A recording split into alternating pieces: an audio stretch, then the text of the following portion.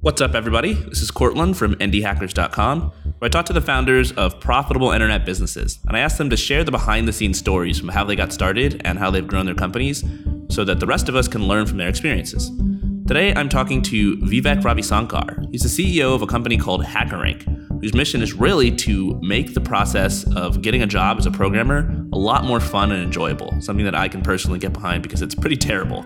Now, HackerRank is, unlike most of the people that I talk to, a VC-funded company that has raised millions of dollars, but Vivek and his partner went through a very similar story to what you will go through as an indie hacker starting any sort of business. They spent years really just trying to find the right business model, the right product that customers would like, and pivoting their way over and over and over again into what eventually became a successful product. There's a lot to learn from hearing Vivek's story and from listening to the advice that he has to share. So with that, let's get into the episode. I'm here today with Vivek Ravisankar, the co-founder and CEO of HackerRank. Vivek, how's it going? Good. How are you? I'm doing excellent. Thanks for taking the time to come on the show. I realize you're a very busy guy, but HackerRank is a fascinating company, and I'm really excited to have you on because I think that there's a lot that people can learn from your story. Absolutely. No, excited to be here. I've been following Indie Hackers for a while, so thank you for inviting me. So for people who don't know, HackerRank is really a marketplace. For developers, it helps you practice via coding challenges. You can see how you stack up against other developers. And it also helps you find jobs at companies that are hiring developers. And for companies, it's the opposite. It helps companies find talented developers, screen them using custom sets of tests and challenges, and even interview them remotely. Is that an accurate description of HackerRank? Yeah, I should probably take this and put it on our pitch deck. Yeah, that's pretty accurate. That's how HackerRank works. Yeah. Oh, cool. And how big is HackerRank? I ask just because it gives listeners some context and helps them better understand your story. And even if you don't share your revenue numbers publicly, I think other metrics can be telling. Sure. So from a community size, we're getting close to 3 million developers who have at least attempted one challenge on our site. And we have over 1,000 paying customers across different industries. Stripe was one of our customers whom we signed up recently, from the internet software companies to financial services like Goldman Sachs and retail, Best Buy. So we have customers across the globe. So that's the scale we're looking at. Awesome. I mentioned that HackerRank was a marketplace earlier, where you're really connecting two different groups of people, developers on one hand and companies on the other. And the challenge here is that it's not, no marketplace is useful to one group unless you've already got lots of people using you from the other group. So you can't exactly help companies hire developers if you don't have developers on your site. And it ends up being this really difficult chicken and egg problem. So whenever I have somebody on the podcast who's got a marketplace, I like to ask, which side has been the most challenging for you to grow over the years? And how did you juggle this chicken and egg problem and sort of seesaw your way to where you are now? Yeah, it's a good question. I don't know if I have the perfect framework or generic framework to how to solve a chicken and egg problem. But the way that we did, and we didn't think of this very deeply. We figured, okay, if you have a software and go and sell to companies because they already are interviewing a lot of developers, and it's a very inefficient process. So just to give you a little bit of background about me, I used to work at Amazon before this as a developer, and I did a lot of technical interviews. I think at one point of time when we did the math, we were doing about 100 phone screens to get one offer. So it was a crazy amount of time in terms of hours spent and the efficiency or lack thereof. And that's what helped us. Okay, let's go ahead and build a product that can help companies optimize their whole recruiting process and make it way more efficient. So that's how we got started. And then as companies started to sign up and the developers started to appreciate this mode of evaluation, because you didn't necessarily have to be in the top, you didn't have to go to a top school, or you didn't have to have the greatest pedigree in order for you to get an interview at all of these different companies, because you need to show your skills. And resumes actually don't do a really good job in showing skills. So developers appreciate it, companies started adopting. And then what started as, okay, let's just put up a fun little site where we can just have a few challenges just for practice, ended up growing this large community. So frankly, we've actually never spent, or I wouldn't like to say never, but we have probably spent very, very, very, very little, and in the order of less than maybe $10,000 over the lifetime of HackerRank on trying to acquire developers to join the community. So it's largely been organic and word of mouth. That's super impressive. So all your effort really is going to getting companies on the platform and not developers.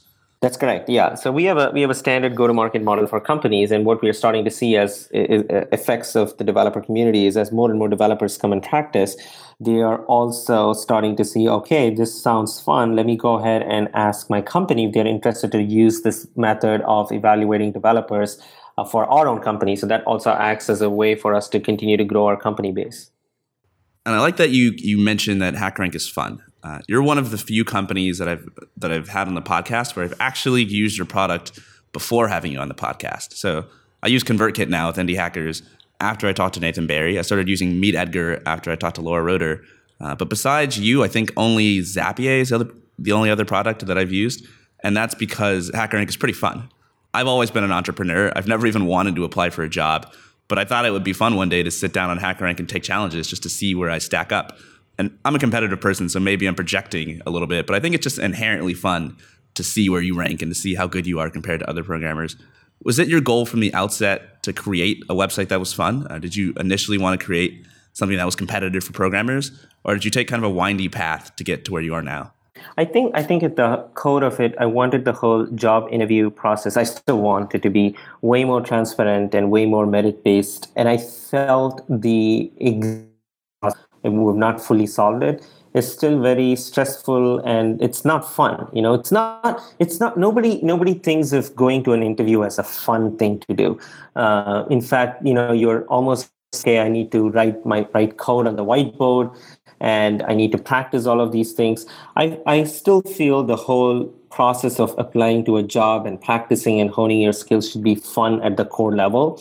Have we solved it? No, but that's the path that we are on. So at some level, I think it was deeply rooted in us that we wanted to make this as a fun place for developers to do it.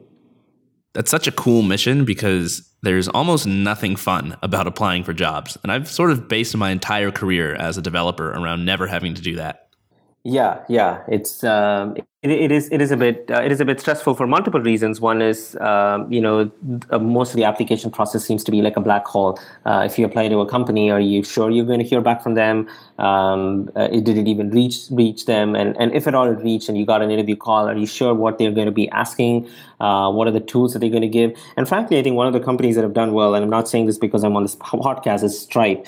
I think Stripe, they've done a really good job of, I think there was a PDF that they publish on, here is what you can expect in the interview. Here are the different skills that we're going to evaluate on. And you know what? Bring your own laptop and go ahead and code it on that to make it comfortable. So I think that's the direction. That's the directionally right way of moving towards a better interview process.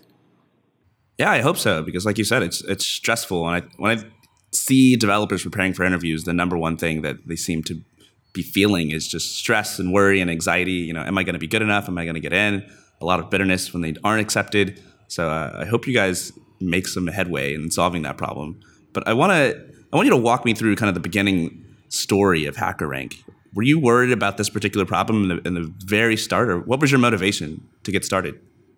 I think, and I mentioned this a little bit earlier. So I was very annoyed at the number of hours that I spent on interviewing, and resumes were a very poor indicator of skills, and I knew that none of the developers in our team really liked doing the interview. In fact, doing an interview was like throwing an exception in your code.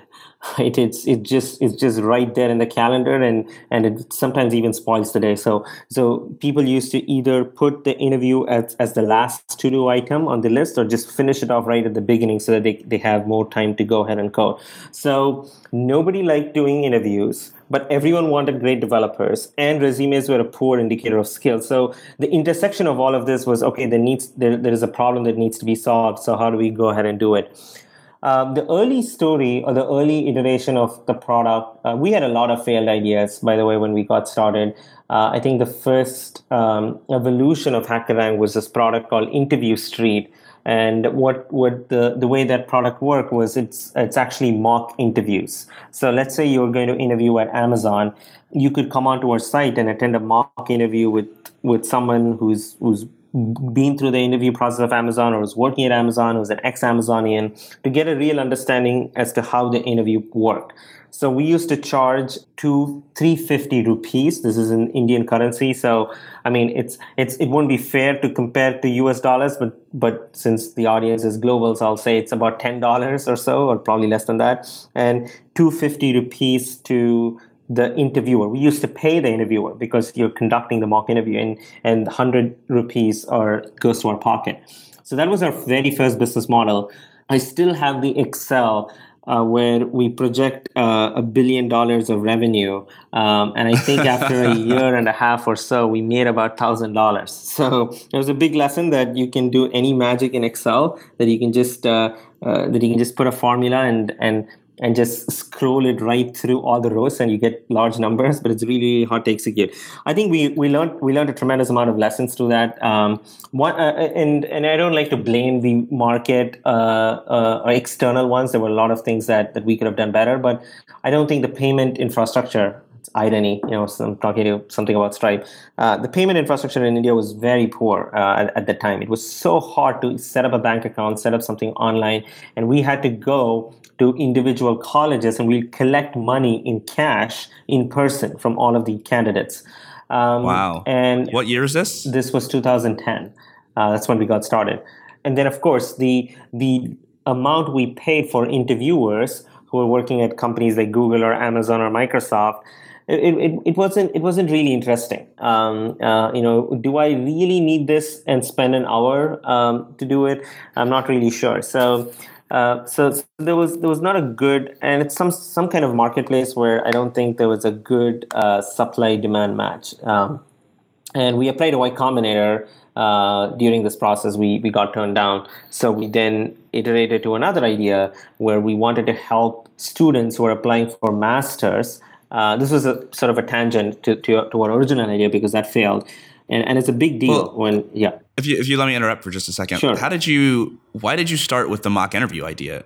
So we thought, okay, the way to fix this whole interview problem is to just train candidates, right? I mean, there are two ways to go ahead and do it. One is you could give the product or a solution to companies, or the other option is, okay, look, you can actually help candidates prepare. Hey, here is what you need to be good at, and just like any other preparation, you can go ahead and do it. So we didn't know which one to choose, so we just went ahead with choosing the candidate side. Well, that makes a lot of sense. Why did it take you said a year or a year and a half to figure out that it wasn't going to work and that you weren't going to hit your super optimistic $1 billion in revenue target? Yeah, so the $1 billion revenue target was definitely over a course of 5 to 6 years. So it would have been pretty crazy to do it over a year and a half. But but why did it? I don't know. I think it's probably we just it's really hard to know when the idea is not working. When you think about stories like Airbnb and others, and you see that they work 3 years with, I don't know, 10 bookings or 20 bookings or something really tiny, and then it suddenly grew. That's one thing. I don't think there's a perfect framework for determining when do you stop working. So I don't think there's a particular logic on which we stopped doing after a year and a half. Maybe we were just tired. Okay, this doesn't seem to be going anywhere. Oh, that makes sense. Do you remember having a conversation with your co-founder about, when you guys got to the point of being ready to pivot and ready to quit? Did you see it in advance, for a number of months, or was it kind of like a sudden epiphany, we should stop doing this? Actually, we never really stopped doing it. So our pivot was, okay, we'll just keep this in one tab, in a hidden tab on the website, but we'll do something else on the homepage. So if somebody comes to that, let's go ahead, let them go ahead and do it. So it was not a hard pivot. Great. So you were describing kind of the next product that you guys started working on. What was that like, and what was it?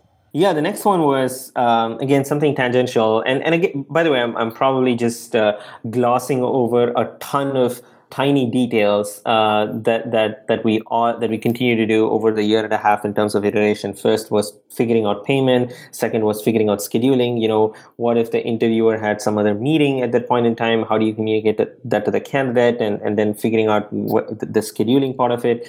Sometimes and I don't know if it still exists or not. So it is pretty expensive to call somebody in India, especially if you're if you don't belong to the same state. So in the US, it's very different. So you can call from here to New York, and there's no extra fee or extra charge compared to you calling somebody in California. But if you were to call out of state, it used to be pretty expensive. So then when we used to match the candidate from one state and an interviewer in another state, who's going to bear the phone expense? And our margins are already tiny, and so if you add the phone expense to it, it becomes even smaller.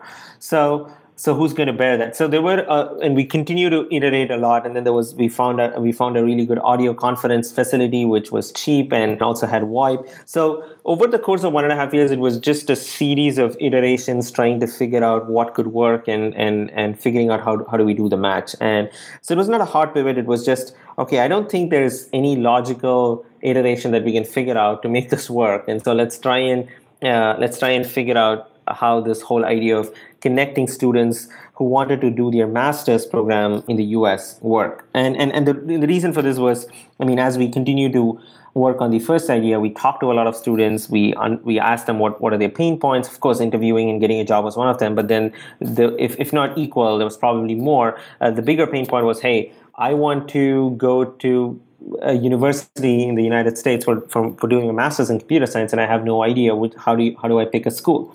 And it's a big deal in India to come here and do your master's. And of course, the application process was intensive and expensive. Each application form, I don't know, used to be around $100 or so, which is even pretty expensive just in the US denomination. But if you look at India, it's way more.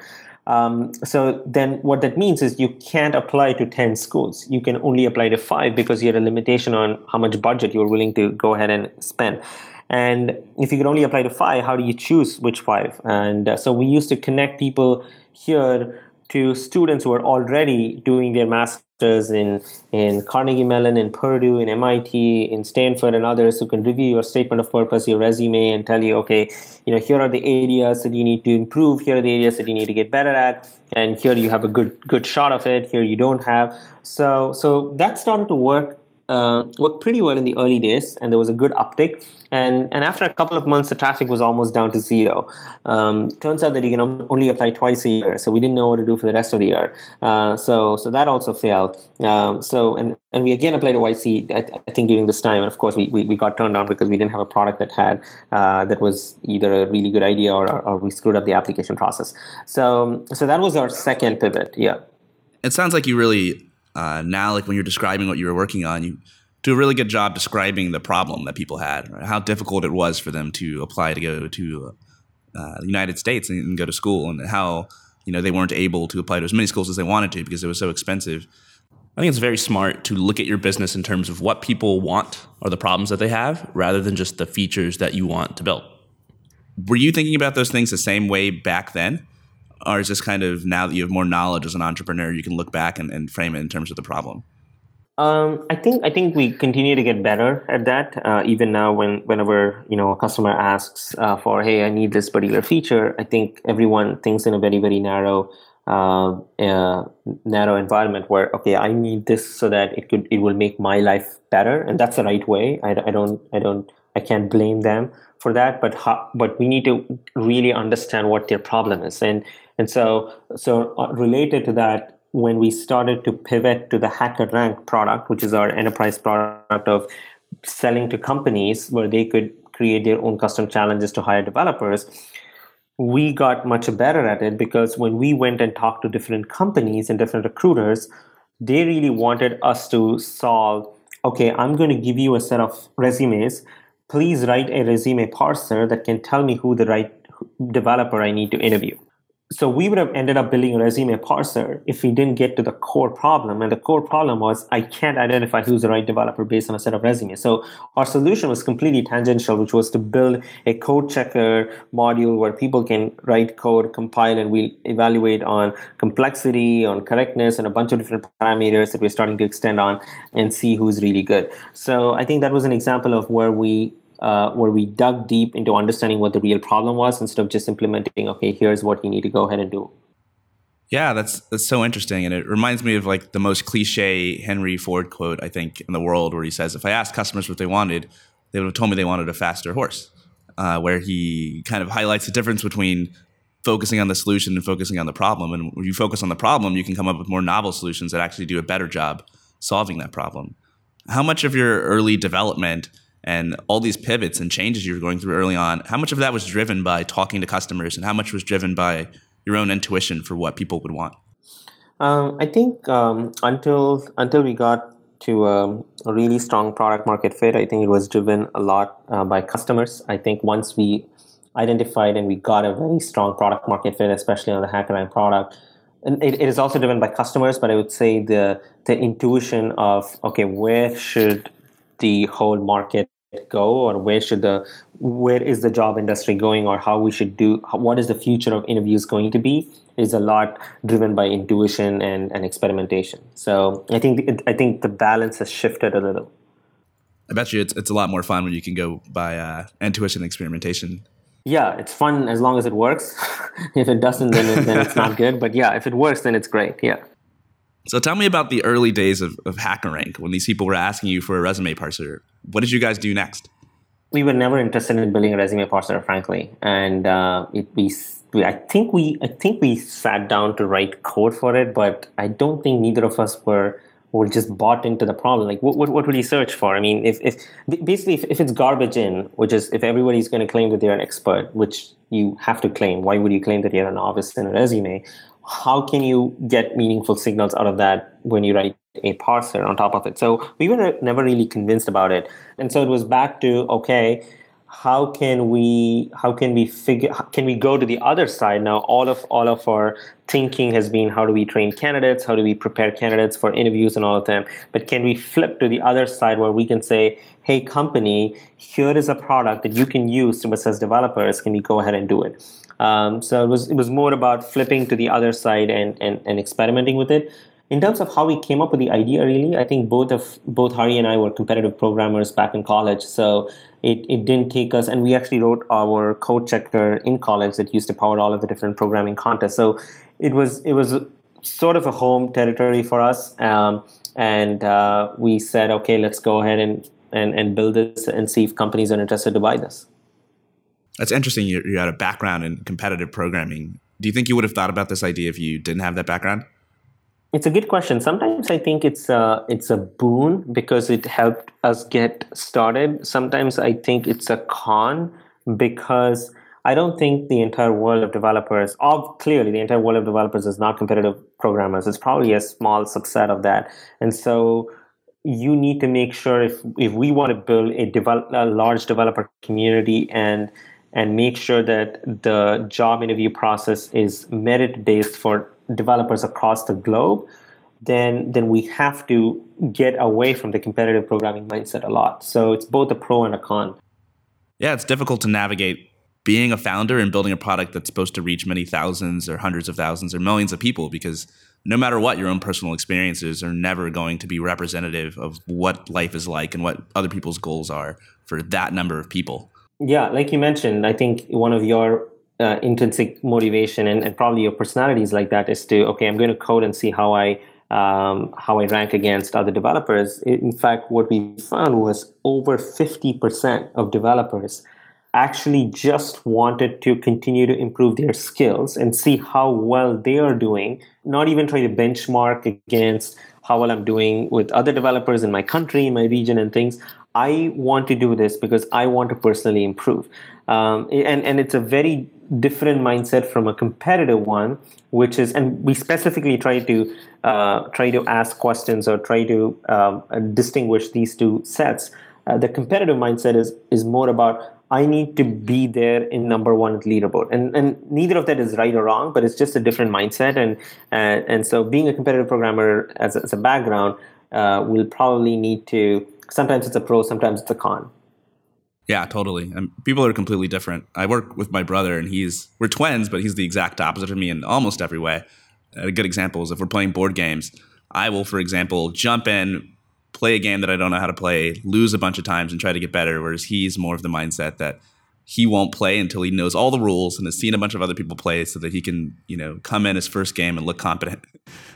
So it's just interesting to be a founder and to deal with the fact that you're probably, at your core very different than most people, and it's difficult to know what they want and how they tick unless you actually talk to them and spend a lot of time around them. Yeah. Agree. I think. Go ahead. No, I was just trying to say both of you have different AI training algorithms. Yeah, we do, but I think it gets us to a similar place in the end. How did you find your first customer for HackerRank, and beyond your first customer, your first few customers? It was a lot of struggle. So we did a bunch of things. I think one of them was, of course, try to ask my ex-manager at Amazon, hey, can you go ahead and try? Of course, Amazon was not willing to try out a product that was just built by a couple of guys in a garage, or sort of in a garage. We really built it in my co-founder, Hari's terrace. So one hack that we did was we created... okay, I think I can say this because it's been a while. We created a fake resume, which had the greatest credentials, right? That your mom would be so proud of. It had IIT is the equivalent of Stanford or an MIT in India. So we put it as, okay, we went to IIT. We had the highest GPA. We went to the top schools. We went to the top company. We worked at top companies. It was a fake resume. And then we just put it up in all of the different job boards, right? And so what we got was a host of inbound phone calls from recruiters because they all wanted to hire this person. And then whenever we used to receive the phone call, we'd say, hey, you know what? I'm not that person. I want to be honest. I'm not that person. But if you use our product, you can help find people like them. So that's one way what we used to generate demand. And it actually worked. I think we got Zynga as it was one of our early customers. And I think we had a call from one of the recruiters at Zynga who wanted to try this product. I think it was a combination of, okay, let's get few of our friends who are working in companies to try it out. I think this hack worked pretty well. And then once you had some proof points, then we started to get a lot of customers there. Yeah, that's such an ingenious hack because it really flips the equation on its head. And instead of having to do a ridiculous amount of research and spend all the time, making outbound calls to these recruiters, you just had people calling you, which is the exact situation you want to be in. Yeah. Exactly. Yeah. So it was just a really easy way to try and do that. Yeah. I think oftentimes early on in a company's life and in a company's history, there are times where you have to do things that are sort of unscalable. And I know you went through Y Combinator, so you probably heard this mantra a lot of times from Paul Graham, do things that don't scale. Were there any things that you guys did early on that didn't scale, where you were putting in a lot of manual effort to do something that you knew later on you would probably automate or outsource? Yeah. I don't think... there's a really good article. What I'm not sure, maybe I should ask Patrick or Airbnb or Brian Chesky from Airbnb, is does that stop? I think that the article was more on, hey, in the early stages you got to do, but I feel sometimes even now, I know this thing is not, I'm doing things that is not going to scale, but I have to do because something is broken.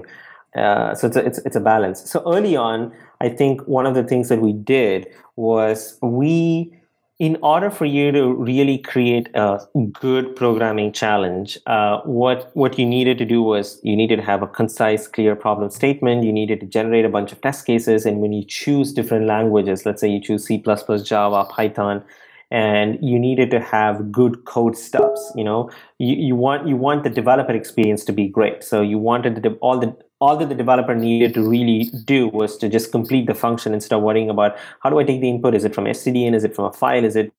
Do I need to read from some other API? So what the early days of creating a question was literally, we'll go to the company and say, you know what? I'm just going to make it super easy. Just send a Word doc. Just write down a very high-level overview of what you want to achieve in this question. It doesn't have to be so detailed. We will do the manual work of making sure that we put in all the constraints, make it very clear, concise, create all the test cases, put all the code stubs. And I think it was getting painful after a point of time. We, of course, had some internal tools that we built. And this was one of the things that I can remember were in the early days where we did things that clearly wasn't scalable. Yeah, and it's good that you describe it as painful because I think a lot of people don't realize that, yes, doing things like this is painful for you, but if you don't do it, then it's going to be very painful for your customers. And when you're super early on, you can't really afford to, make your customers jump through hoops to try to use your unproven, untested product that you're not even sure if it's going to work. Yeah, agree. Okay, so you found your first customers using this ingenious hack. You're doing a lot of unscalable things. How did you grow and mature HackerRank as a product, and what were some of the first changes you made? Again, I think it sort of depends upon. It varied a lot on different phases. From a company perspective, I think a lot of the changes, a lot of the things that I had to learn, continue to evolve myself as a founder and CEO, is the quality and the importance that you give to the exec team. And this is just on the company side of it, and how important it is to hire the right exec team who can help mature the company. On the product side specifically, I think we got to continue to improve our usability, and how do you make sure that your time to value to a customer continues to decrease, the time to value. But as we start to go to sell into larger and larger companies, there are a lot of things specifically that we needed to do to cater to the needs of a large enterprise company. If you're going to sign up a customer like Goldman Sachs or Bloomberg or VMware, you have to help them give the ability to deploy to a large parts of their organization, which means whether that's integration with your existing tracking systems like Workday, Taleo, or single sign-on or Teams management, and all of these things which you wouldn't have really thought. And it's actually not even something connected to the core of your product, which is how do you evaluate a developer really good. You start to think about all of these things as you start to mature as an enterprise company. So I think at different stages of the product evolution, we had to work on different things. Yeah, it's a lot of stuff to learn. And I'm curious how many people you were working with. You've mentioned Hari, your co-founder, who you seem to have known since working at Amazon together. No, we went to the same college, so we knew each other from college, and we did a bunch of things together. And for what it's worth, at least on the record, Hari is a way stronger, better hacker than me. Well, when did you guys first start bringing on other people besides just the two of you? I think right after we got into Y Combinator. Well, frankly, we didn't have any money before that, so Y Combinator was our first dollar investment, really. And so we hired our first set of developers after we got into YC. Tell me about the story of getting into YC. You got rejected twice, right? And then you finally got accepted with your third idea, HackerRank. I really wanted to come to the Valley. I thought, and I still think, it's a magical place, and or at least for building companies. The cost of living is insanely high, though, but still, at least for building companies, I think it's a pretty amazing place. And I thought, I had multiple paths that I plotted in my mind. One was, okay, let me try to do my master's in computer science at some college and study there and work at a company for a couple of years and then start to do my own company here. Or I could continue working in Amazon and then move to Seattle or California or something within Amazon and then try to go ahead and start a company here. And the third one was, is there a faster path? The first two paths were just, okay, I have to spend 3-4 years to then figure out, and there are so many different variables and so many things that could happen in the 4-year span that I didn't even know if my dream can come true. So, and Y Combinator seemed to be this amazing path, and it's a great passport for you to go ahead and start your own company. And so I was very determined to come here and start. And so I figured, okay, you know what? I'm just going to keep applying till these guys say yes and fly me in.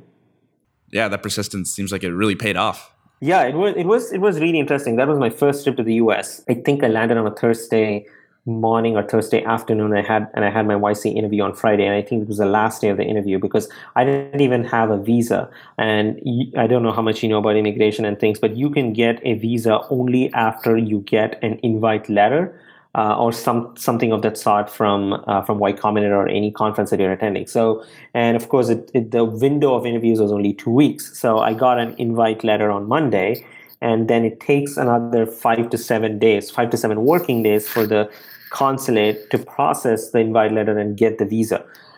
So I had to just figure out a way how to rush that through. And I think I flew in Thursday, and I think I had the interview on a Friday. So I was just checking my location stats on Google Analytics before we sat down to start recording, and something like 65% of all visitors to Indie Hackers are not from the United States.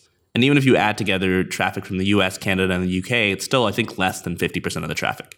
So if we assume that the podcast is a pretty similar ratio, then that means many thousands of people listening in are trying to build businesses in places other than the United States and could probably learn a lot from your experiences. What kinds of obstacles have you run into starting and growing your business from India, and how have you overcome those challenges? Yeah, I think India has changed tremendously. I think there have been real giant winners or companies in India like Flipkart, and then there is Ola, there is Paytm. I think the whole market has changed tremendously over the last 4 to 5 years. But when we started, yes, it was pretty hard, as I said, just to figure out how do you get people to pay on your website used to be this long process, and where you had to fill hundreds of forms to try and get an okay, instead of just having, here's your JavaScript snippet, go ahead and embed it on your code and get this up and running. So I think it has changed a lot, but I think the biggest thing that still remains to be seen or to be known is the talent. And when I say talent, when I try to figure out, okay, I need this problem. Okay, we want to scale from 20 million in revenues to 100 million ARR, and we are an enterprise SaaS company. So how many such VPs of sales who've done that and scaled that exist? I don't know how many. I think the odds are much higher that you will find more people here than in India who have done that in the past and who can actually help you go ahead and do it. So I think that problem still remains to be solved, and I frankly don't know how you can solve it unless you actually go ahead and build large companies, and it's going to take a while. I think that's the shortcut. I think that's the shortcut of why people try to move to Silicon Valley, because the people who have solved problems, who can help you get from point A to point B, the odds of you finding them are higher here. Do you think that you would still care as much about being in Silicon Valley if you weren't a VC-funded company? Yeah, for the talent, yes. I mean, in terms of finding the people who can help me grow and help the company scale, yes. I think your journey is kind of interesting because it seemed like for early on you guys weren't really depending on funding, not until you got into YC, and you had years before that where you were working on different things. Yeah, well, our burn rate was really low. We were just staying at our house. We had free food from my mom, and we had laptops already. All we had to really pay was for the internet. And it's not that we didn't try. Of course, we tried trying to raise an angel round of financing and VC. I think we talked to a couple of VCs, but we frankly didn't deserve, I would say. We didn't have a product that had a lot of traction or so I wouldn't really blame them. But it was also hard to raise any kind of financing in India. Yeah. I think back in those days, or like 2010, 2011, there was sort of a bigger debate, although it still exists today, between bootstrapped companies and VC-funded companies. And I know that I was also applying to Y Combinator at the same time that you were. And I, on one hand, really admired what YC was doing and really admired companies like Facebook that were able to grow so fast. But I was also listening to these guys from Basecamp, or I guess it was 37 Signals at the time, DHH and Jason Fried. I saw them give a talk at Startup School, and the message that they were delivering was, hey, why not just charge money up front with your products? Why take the risk of having to raise a bunch of money and become a billion-dollar company or bust? Is that something that you struggled with? Or were you aware of both paths? Or were you more drawn towards fundraising from the very beginning? I think I was drawn to Y Combinator primarily as a way for me to get an entry into Silicon Valley. And of course, it's one of the most prestigious networks that you can be associated or connected to. But then I think once you get into Y Combinator, all the philosophies of DHH just goes out of the window when you start to do the demo day. I think it's really hard for you to imagine going to the demo day and saying, hey, here's our traction, we're really good, and by the way, we're not trying to raise any money.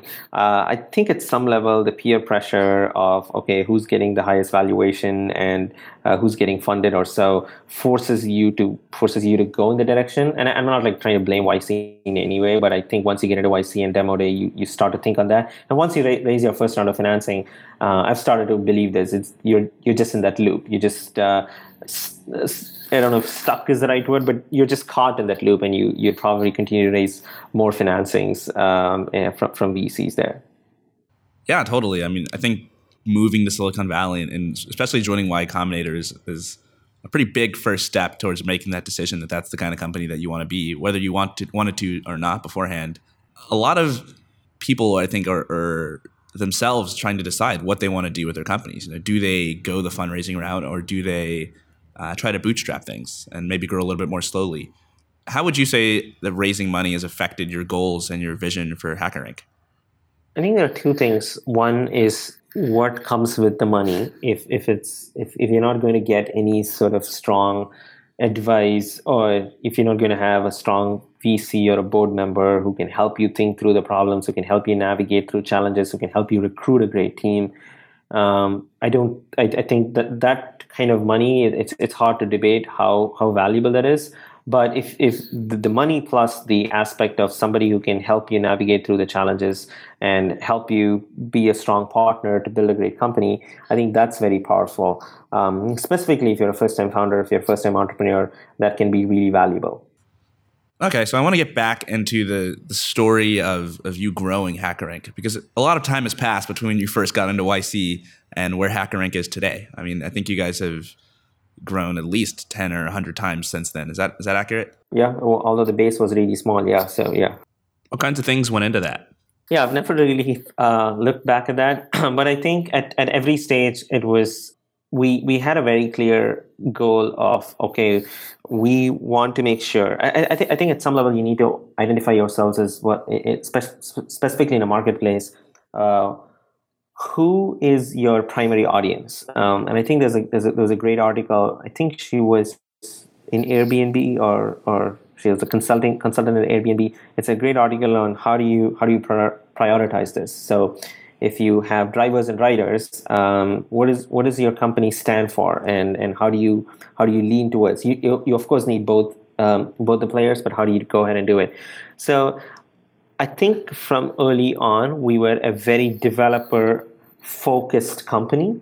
We, of course, needed to have a good balance between developers and companies. But at the end of the day, it was more on how do we make sure that our mission is to match every developer to the right job. So even in our mission statement, it is the primary thing is how do you make sure that you can connect the developer to the right job. So a lot of the things that we did on the product side in terms of growing was consistently based on how do we make sure that the experience of developers is great, which is of course going to help companies a lot, because if you get more signals about a developer in terms of how they did, and if you continue to enhance your editor capabilities, if you continue to enhance the types of languages that he supported, all of these is going to help developers, which is in turn going to help companies. So at a very core thing, we were a developer first or developer oriented type company where we try to improve a lot on the direction. On the go-to-market side, initially it was just a lot of trial and error, where I was the first salesperson, and then the pricing model was just completely pulled out of thin air, and we didn't know what was the right kind of pricing model. So we went ahead and pitched to a lot of companies, figured out, okay, this works, this doesn't work. So initially it was just me doing a lot of sales, and then we started to hire our first few salespeople, and then try to get the right head of sales, and continue to up-level the team in terms of how they pitch, how do you build a very repeatable sales cycle, how do you make sure that your message is consistent across the org. So I think at every stage of evolution, you need a slightly different, slightly enhanced go-to-market strategy. So it was initially trial and error. Even now, it's at some level it's a trial and error, but at least we have a clear path on how to evolve. So at this point, you guys are killing it. You hit product market fit. YC is invested. You're growing like crazy, and people like what you've built. But was there ever anything that really worried you, like an obstacle that you guys thought you wouldn't be able to overcome, or some sort of a stopping point in front of you? I think Silicon Valley, I don't want to blame Silicon Valley, but just the perception is it gives a tremendous amount of credit for high growth, and which is good. High growth company is great. But sometimes what that also means is you need to balance that with extremely good fundamentals or good foundation. So I think I've thought through this a lot, and specifically I think somewhere between 2014 and 2015, where we were hiring like crazy. We're actually also growing like crazy in terms of our annual recurring revenue and things. But I always had the feeling, hey, is our foundation right? Do we know exactly what what we are selling, and do we have a clear product roadmap to support that? Do we have the right engineering org? Do we have the right product folks to go ahead and build that? And I think I was particularly caught by this whole thing of hyper growth. Okay, you need to, whatever it takes, you need to double your ARR year over year. Otherwise, you're not an interesting company at all. And I think that bit us a bit. That bit us in 2016, and so we had to make sure that, okay, we need to have our foundations and fundamentals right. And frankly, the company right now is, I personally feel, is in a much stronger, healthier state for us to go and scale faster. I think that's something I admire about Stripe. I remember in my YC class, there was Braintree that was just growing like crazy, and I remember there was an email from somebody saying, "Hey, Braintree is offering us $50,000 in free credits." And I think it was Patrick or someone saying, "Hey, by the way, we're working on this product called Stripe." I think, or it was probably called Dev Payments or something, just hold on to this. And this was 2012. So.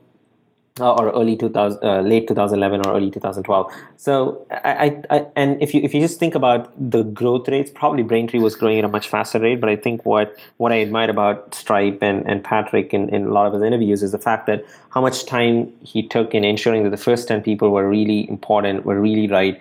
Took about a couple of years to make sure that foundation was good, and now you can continue to grow and scale. I think that's a great lesson. I felt I learned it a bit late, but I think our company is in a much stronger position state right now. What other lessons would you say you've learned along the way? Because, you started off in a situation where it wasn't at all clear that you would achieve the level of success that you've had today, that you would manage as many employees that you have today and generate as much revenue. What has surprised you, or what have you encountered that's much different than what you initially expected? I think I was very naive when I started in terms of understanding what it takes to build a company. I was under the assumption that, okay, I'm a developer, I can code, Hari can code. That's 70% done. The rest 30% is, okay, you build a product and people will go ahead and buy the product. Because you never really, of course, coming from India and admiring Silicon Valley, you sort of admired Zuckerberg, Larry Page, Max Levchin, and none of them really looked like sales folks, right? They were all strong developers, and okay, they built a great product and continue to get adoption, and they make a lot of money, in sales. I think my biggest or the interesting thing is my determination or courage to do things has been sort of or persistence, or however you want to frame that, has been far way more tested than my intelligence or IQ to do this. It was a completely different. I would have never thought that, okay, if you needed to get from this point A to point B, you needed a level of IQ for sure, but the biggest determinant is going to be, are you just determined to do that, or are you persistent to do that? And it was really surprising. Yeah, it's clear just from listening to your story. We've been over it, but you got rejected from Y Combinator twice. You've had multiple businesses that you had high hopes for that ended up failing, and yet you kept sticking with it. You didn't quit. And we've mentioned Airbnb, which is like the canonical never quit, keep sticking with your dream story, but it's in reality much harder to do. And based on the people that I've talked to, the number one reason that companies die isn't because the founders are untalented or because they're in a space, with no customers, but it's because people eventually quit. They get tired of the challenge and go on to something safer. What do you think has been the difference that's allowed you to stay motivated? And what are some tips you have for other people who might be going through rough patches? I think at some level I've been lucky to have a great co-founder like Hari. So that's, I can speak to someone openly about some of the challenges and get real advice. You don't get that a lot. So I do think it's important. And this is probably, I'm not sure, this is probably why YC is so hell-bent on, you need to have a co-founder. Because at these low moments, when you don't have someone whom you can talk to and exactly understand the situation you are in, it's probably going to be painful. The second one is likely, I have not given it that much of thought. But the second one is likely I really want to solve this problem. And so there is no sort of external motivation or anything of the sort. I really wanted to solve this. So I still want to solve this. And so you just have to keep going. So it's probably not the best answer, but those two are likely the reasons. No, I think it's a great answer. I think it's really easy to underestimate, especially early on when you're 100% optimism and you haven't started yet. It's really easy to underestimate how hard the hard times will be and how important it is to have somebody to talk to. Right? Ideally, a co-founder who knows everything that you're going through, but at the very least, like a community of founders or mentors or advisors who you can confide in. And I think, if I wish there was some data on it, but I would bet that companies that have multiple founders or companies where the founder at least has some advisors end up, lasting a little bit longer than companies that are run by a solo founder who's not talking to anybody. Yeah. No, I definitely think that's logically that makes a lot of sense. And I think the whole question of determination and persistence is also not just till you get the product market fit. I think every year it becomes harder. And at least one thing that I validated from others is, yes, they also say it becomes harder. Okay, good. I'm not the only crazy one. So and so you have to have that level of determination to continue to go on to the next level. So so what I mean to say is it never stops. It never ends. So you can be the most persistent guy till you get the product market fit, and after that, if you start losing it will still not lead to a large company. So I think I think it never stops, and this is probably one of the reasons. I remember PG telling, not me, but some other, he was advising another person during one of the office hours, you have to choose your idea carefully, because one of the things that's just going to keep you going the low times is whether you really want that idea to come true.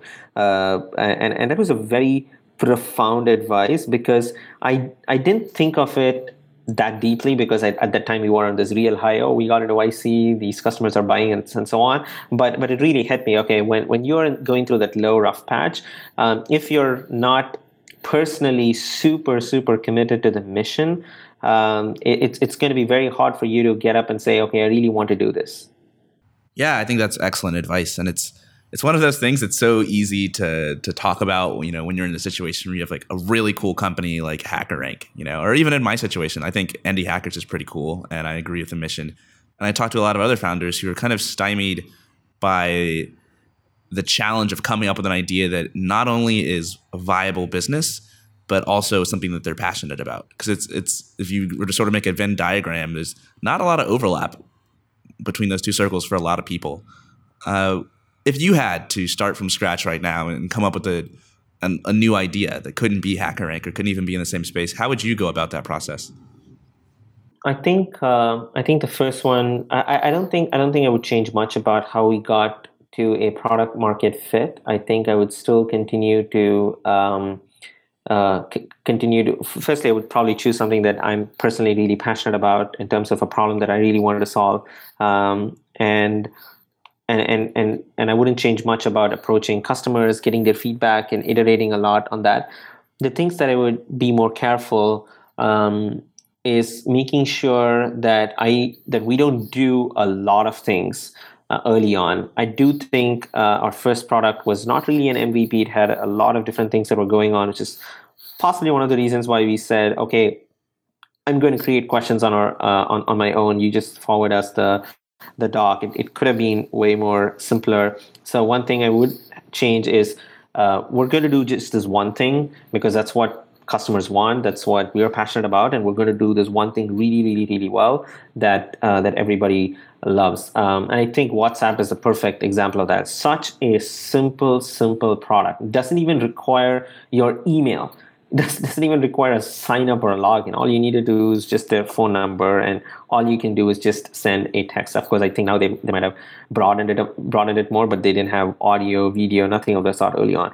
So I think that would be one thing that I would change. The second thing is, I think we were somewhat lucky in our first hires. We hired a couple of people from our network, and the people who came on board were not from our network worked out incredibly well. But I think we were just lucky. I think if I were to think through, I would put a much stronger emphasis on who we want to be the first 10 people that we're going to hire, I think that changes or that impacts the trajectory of the company a lot. The third thing is I would probably try and put the core values of the company much earlier in the life cycle, in the evolution of the company. I think we're just actually starting to identify, okay, here are the core values, and we're going through a very rigorous process of talking to our early employees and figuring out what makes our company work and why are there people who are performing well and so on. So we're going through a rigorous process, but what we are starting to really end up is core values are just ending up like personalities of Hari and me, which I think at some level makes sense because that's kind of the company we started. I think I would have done that way earlier, written it down and make sure that every hire who came in had to absolutely have all of these values embodied and specifically had an interview focused on this. I think those are some of the things that I would have changed or that I would change if I were to start all over again. Do you think that focusing on culture and your core values is something that clearly it's something you wish you had done earlier? Do you think it's something that you can do before finding product market fit? Or do you think your business really has to start working before it's something you should prioritize? Yeah, I wouldn't. My recommendation would be not to do anything except just you and your co-founder till you get product market fit. It's hard to exactly define what that line is when you found product market fit. Is it when you have a paying customer? Is it when you have 10 beta customers who really love your product? It's hard to find, but I think it's somewhat of an intuition. Okay, customers are willing to buy this, and then go ahead and start to do. I don't think you should try to over-engineer your company before product market fit.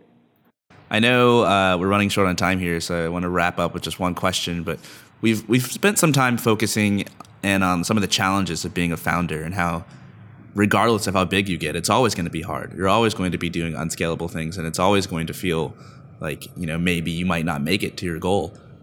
What are some of the positive aspects of being a founder, and what are some of the ways that your life has changed for the better having started a company? I think you start to realize what you can do as a person, and I never thought I'd be able to go ahead and sell or to a customer. I mean I'm a developer, and all I did the whole of my college life and at Amazon and everything was just sit in front of a Mac and code.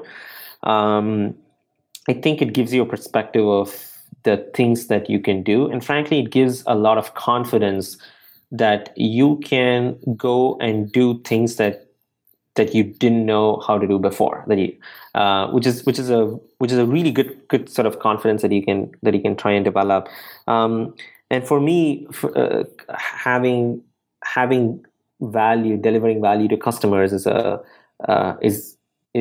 just my caffeine shot. When I go and meet a customer and they talk about how great the product is and how much they've saved time, or when I talk to a developer, I was at this school.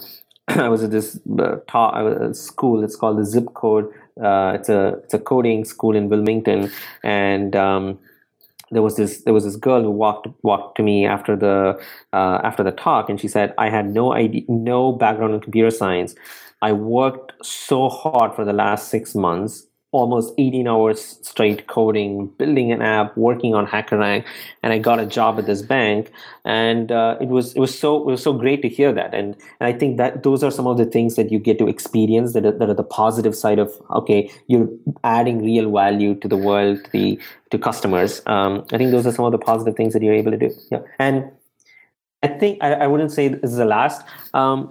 It is just incredibly fun to work with a smart team. It's a tautology. It sounds obvious, but and every founder will probably claim that their team is the smartest among everyone else. Of course. But it is really good when your team tries to push you to become better, and you have really strong conversations of how to solve a problem. It's very stimulating. It's mentally very stimulating discussions that you can have. So yeah, it can be tremendously rewarding just to push yourself and to see how far you can go as a founder, and the things that you can learn and the skills that you can pick up that you never would have imagined you'd be good at. And then it kind of multiplies it when you surround yourself with other people, because you built out a team of others who are similarly skilled and who are doing the same things alongside you. And with that, I think we'll end the episode. It's been really great having you on, Vivek. can you tell listeners where they can go to find out more about you and about HackerRank? Yeah, so you can go to hackerrank.com. I do write blogs probably once every 6 months now. It's decreased a lot. It's on rvivek.com, and you can email me, Vivek@HackerRank. I am on Twitter at rvivek. I'm not active so much on Facebook, but happy to help or answer any questions. All right, thanks so much for coming on the show, Vivek. Okay, thank you so much. If you enjoyed listening to this conversation and you're looking for a way to help support the Indie Hackers podcast, then you should subscribe on iTunes and leave a quick rating and a review. It only takes about 30 seconds, but it actually really helps get the word out, and I would personally appreciate it very much. In addition, if you are running an internet business, or if it's something that you'd like to do in the future, you should join me and a whole bunch of other internet entrepreneurs on the indiehackers.com forum. It's basically a community of like-minded individuals just giving each other feedback and helping out with ideas and landing pages and marketing and growth and other internet business-related topics. That's www.indiehackers.com/forum. Hope to see you guys there.